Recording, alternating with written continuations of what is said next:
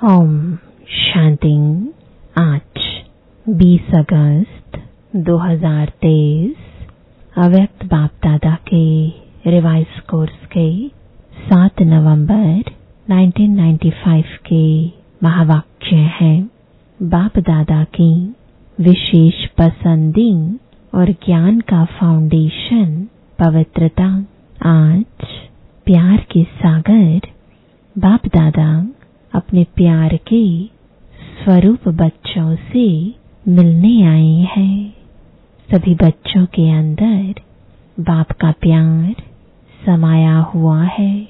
प्यार सभी बच्चों को दूर से समीप ले आता है। भक्त आत्मा थे तो बाप से कितना दूर थे, इसलिए चारों ओर ढूंढते रहते थे। और अभी इतना समीप हो जो हर एक बच्चा निश्चय और फलक से कहते हैं कि मेरा बाबा मेरे साथ है।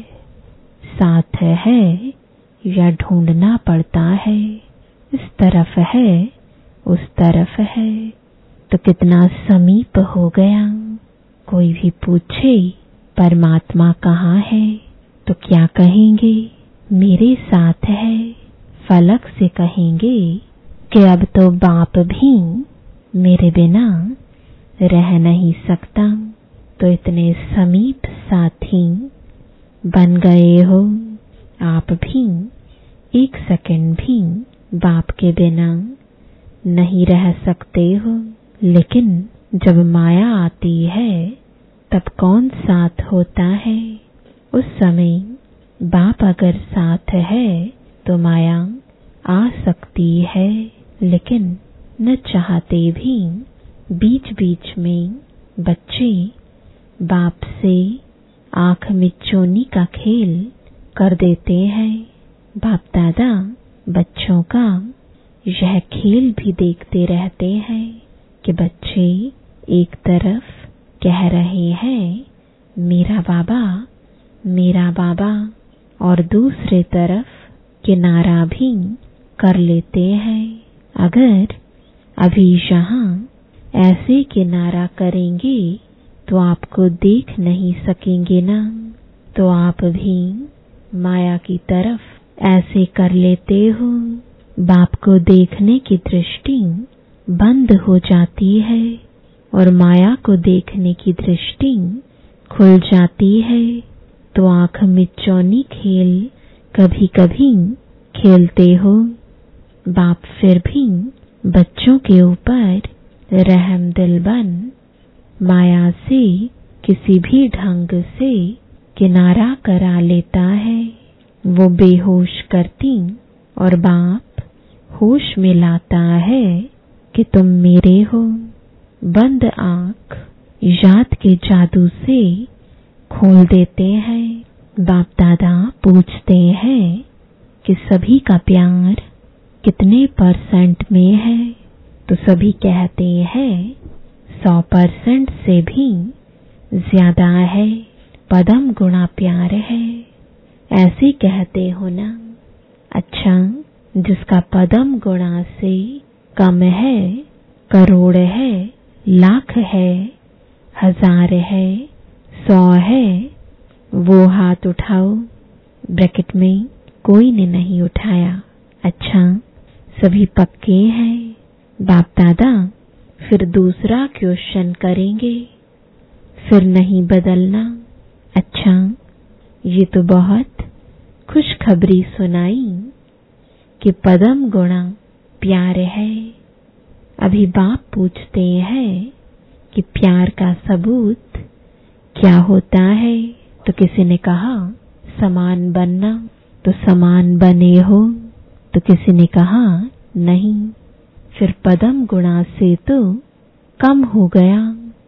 आप सभी कहेंगे कि अभी संपूर्ण बनने में थोड़ा सा टाइम पड़ा है, इसलिए हो जाएंगे ऐसे। लेकिन अगर प्यार वाला कहता है कि तुम प्यार के पीछे जान कुर्बान कर लो, तो वो जान देने के लिए भी तैयार होते हैं। बाप दादा जान तो लेते नहीं है, क्योंकि जान से तो सेवा करनी है। लेकिन एक बात पर बाप दादा को थोड़े समय के लिए आश्चर्य करना पड़ता है। आश्चर्य करना नहीं चाहिए, वो तो आपको भी कहते हैं, लेकिन बाप दादा को आश्चर्य करना पड़ता है। पाठ बजाते हैं, जान कुर्बान छोड़ो, लेकिन प्यार की निशानी है न्योछावर होना।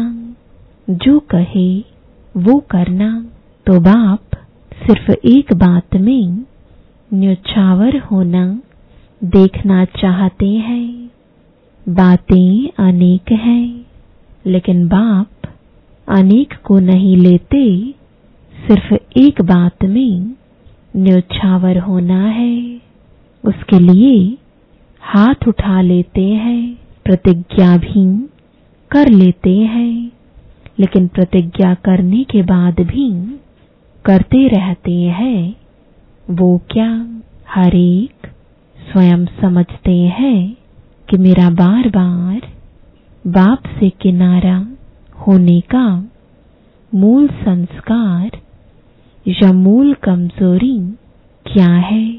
हर एक अपनी मूल कमजोरी को जानते हो ना, तो वो कमजोरी जानते हुए भी न्योछावर क्यों नहीं करते हो? 63 जन्म की साथी है, इसलिए उससे प्यार है। प्यार का अर्थ ही है जो प्यार वाला पसंद करे वो करना। अगर मानो प्यार करने वाला एक बात कहता है और वो दूसरा कुछ करते हैं, तो क्या हो जाता है? प्यार होता है या झगड़ा होता है? उस समय प्यार कहेंगे कि अच्छी तरह से लाठी उठाकर एक दो को लगाएंगे। तो बाप को क्या पसंद है? बाप दादा कहते हैं कि समान बनने में तो कई बातें हैं। ब्रह्मा बाप की विशेषताएं देखो, और ब्रह्मा बाप समान ही बनना है तो कितनी बड़ी लिस्ट है। उसके लिए भी बाप दादा कहते हैं चलो कोई बात नहीं, एक दो बात कम है तो भी हर्जा नहीं, लेकिन जो मूल फाउंडेशन है, जो ब्रह्मा बाप व ज्ञान का आधार है, वो क्या है? ब्रह्मा बाबा शिव बाप की विशेष पसंदी क्या है? तो किसी ने कहा पवित्रता, अंतर्मुखता, निश्चय बुद्धि, सच्चाई, सफाई। वास्तव में फाउंडेशन है पवित्रता, लेकिन पवित्रता की परिभाषा बहुत गुह्य है। पवित्रता जहाँ होगी वहाँ निश्चय, सच्चाई, सफाई ये सब आ जाता है। लेकिन बाप दादा देखते हैं कि पवित्रता की गुह्य भाषा, पवित्रता का गुह्य रहस्य अभी बुद्धि में पूरा स्पष्ट नहीं है। व्यर्थ संकल्प चलना या चलाना अपने अंदर भी चलता है और दूसरों को भी चलाने के निमित्त बनते हैं। तो व्यर्थ संकल्प क्या ये पवित्रता है? तो फिर संकल्प की पवित्रता का रहस्य सभी को प्रैक्टिकल में लाना चाहिए ना। वैसे देखा जाए तो पांचों ही विकार, चाहे काम हो चाहे मोह हो, सबसे नंबर 1 है काम और लास्ट में है मोह। लेकिन कोई भी विकार जब आता है तो पहले संकल्प में आता है। व्यर्थ संकल्प क्रोध भी पैदा करता है, तो काम अर्थात व्यर्थ दृष्टि किसी आत्मा के प्रति अगर व्यर्थ दृष्टि भी जाती है तो उस समय पवित्रता नहीं मानी जाएगी। तो यह व्यर्थ संकल्प बाप के प्यार के पीछे न्योछावर क्यों नहीं करते? कर सकते हो? तो सभी ने कहा हाँ जी। हाँ जी कहना बहुत सहज है, लेकिन बाप दादा के पास तो सबका चार्ट रहता है ना। अभी तक 5 ही विकारों के व्यर्थ संकल्प मेजॉरिटी के चलते हैं। फिर चाहे कोई भी विकार हो, ये क्यों, ये क्या, ऐसा होना नहीं चाहिए, ऐसा होना चाहिए, ये कॉमन बात बाप दादा सुनाते हैं कि ज्ञानी आत्माओं में या तो अपने गुण का, अपनी विशेषता का अभिमान आता है, या तो जितना आगे बढ़ते हैं उतना अपनी किसी भी बात में कमी को देख करके, कमी अपने पुरुषार्थ की नहीं लेकिन नाम में, मान में, शान में, पूछने में, आगे बढ़ने में, सेंटर इंचार्ज बनाने में, सेवा में, विशेष पाठ देने में, ये कमी, ये व्यर्थ संकल्प भी विशेष ज्ञानी आत्माओं के लिए बहुत नुकसान करता है। और आजकल ये 2 ही विशेष व्यर्थ संकल्प का आधार है। तो आप जब सेवा पर जाओ तो एक दिन की दिनचर्या नोट करना और चेक करना कि एक दिन में इन दोनों में से चाहे अभिमान या दूसरे शब्दों में कहो अपमान, मेरे को कम क्यों, मेरा भी ये पद होना चाहिए, मेरे को भी आगे करना चाहिए, तो ये अपमान समझते हो ना। तो ये दोनों बातें, अभिमान और अपमान, यही 2 आजकल व्यर्थ संकल्प का कारण है। इन दोनों को अगर न्योछावर कर दिया तो बाप समान बनना कोई मुश्किल नहीं है। तो क्या न्योछावर करने की शक्ति है? अच्छा, कितने समय में? अभी आज नवंबर है ना, नया साल आएगा तो 2 मास हो जाएगा ना। नए साल में वैसे भी नया खाता रखा जाता है।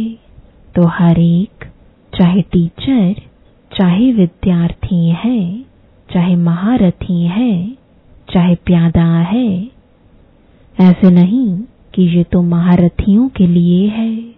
हम तो हैं ही छोटे। राज्य भाग्य लेने के टाइम तो कोई नहीं कहेगा कि मैं छोटा हूँ।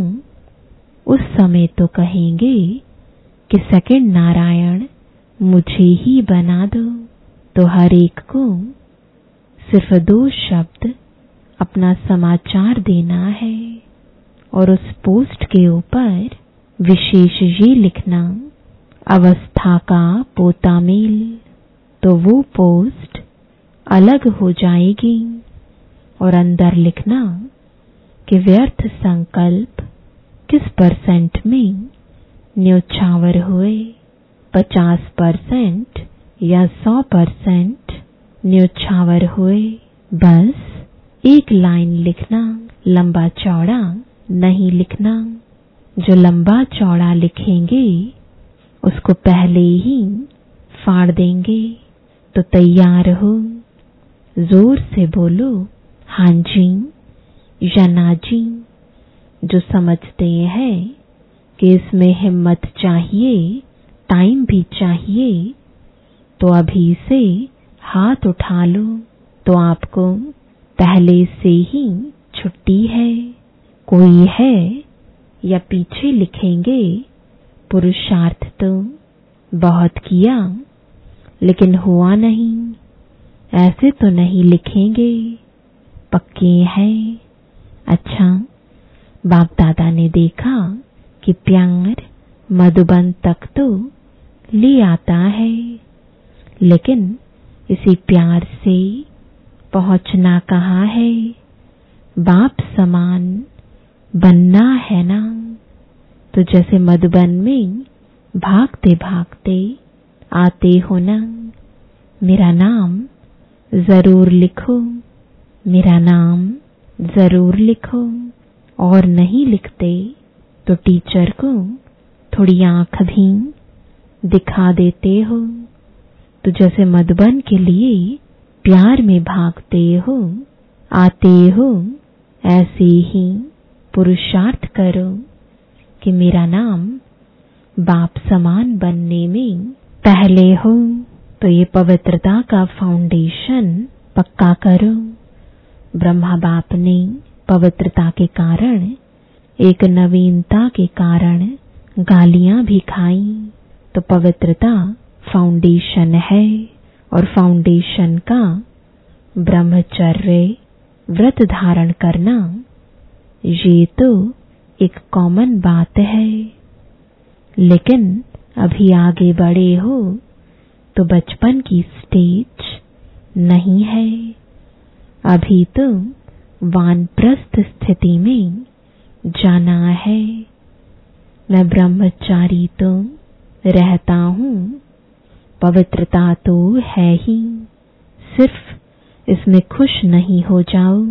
वैसे तो अभी दृष्टि वृत्ति में पवित्रता को और भी अंडरलाइन करो, लेकिन मूल फाउंडेशन है अपने संकल्प को शुद्ध बनाओ, ज्ञान स्वरूप बनाओ, शक्ति स्वरूप बनाओ।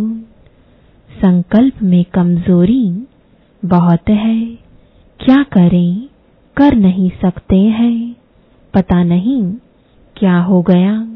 क्या ये पवित्रता की शक्ति है? पवित्र आत्मा कहेगी क्या करें, हो गया, हो जाता है, चाहते तो नहीं है। लेकिन ये कौन सी आत्मा है? पवित्र आत्मा बोलती है कि कमजोर आत्मा बोलती है, त्रिकालदर्शी आत्माएं हो।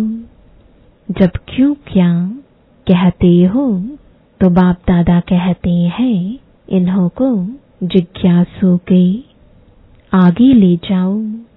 उनको चित्र समझाते हैं कि 84 जन्मों को हम जानते हैं, समझाते हो 84 जन्म, और करते हो अभी क्या और क्यों।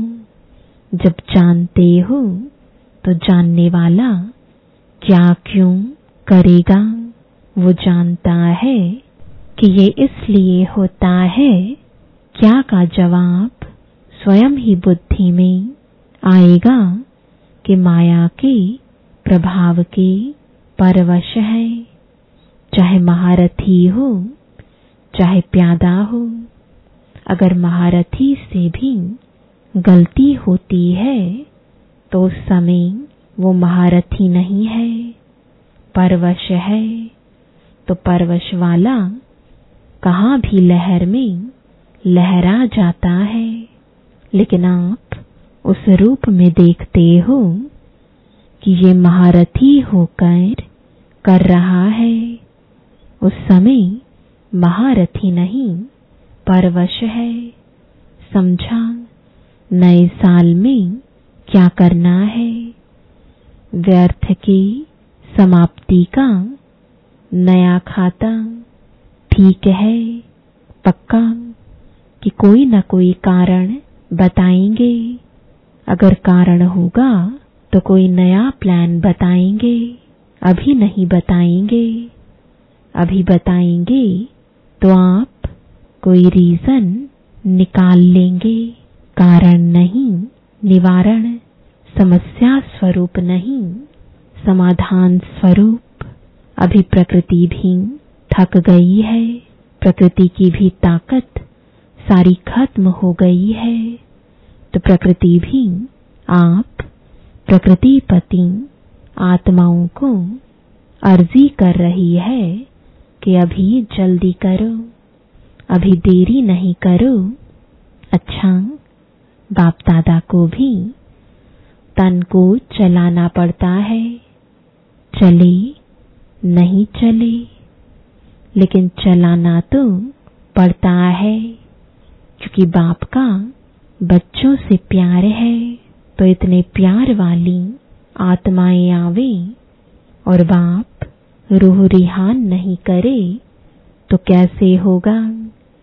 तो जबरदस्ती भी चलाना ही पड़ता है। अच्छा, सभी खुश है, बाप मिला, संतुष्ट है ना? चारों ओर के पदम गुणा प्रेम स्वरूप आत्माओं को सदा स्वयं को निर्विकल्प बनाने वाले विशेष आत्माओं को सदा बाप और निर्विघ्न सेवा के लगन में मगन रहने वाली आत्माओं को सदा बाप के स्नेह में न्योछावर होने वाले सभी आत्माओं को बाप दादा का याद प्यार और नमस्ते। अच्छा, सब खुश, कोई नाराज तो नहीं हुआ? मैं नहीं मिला।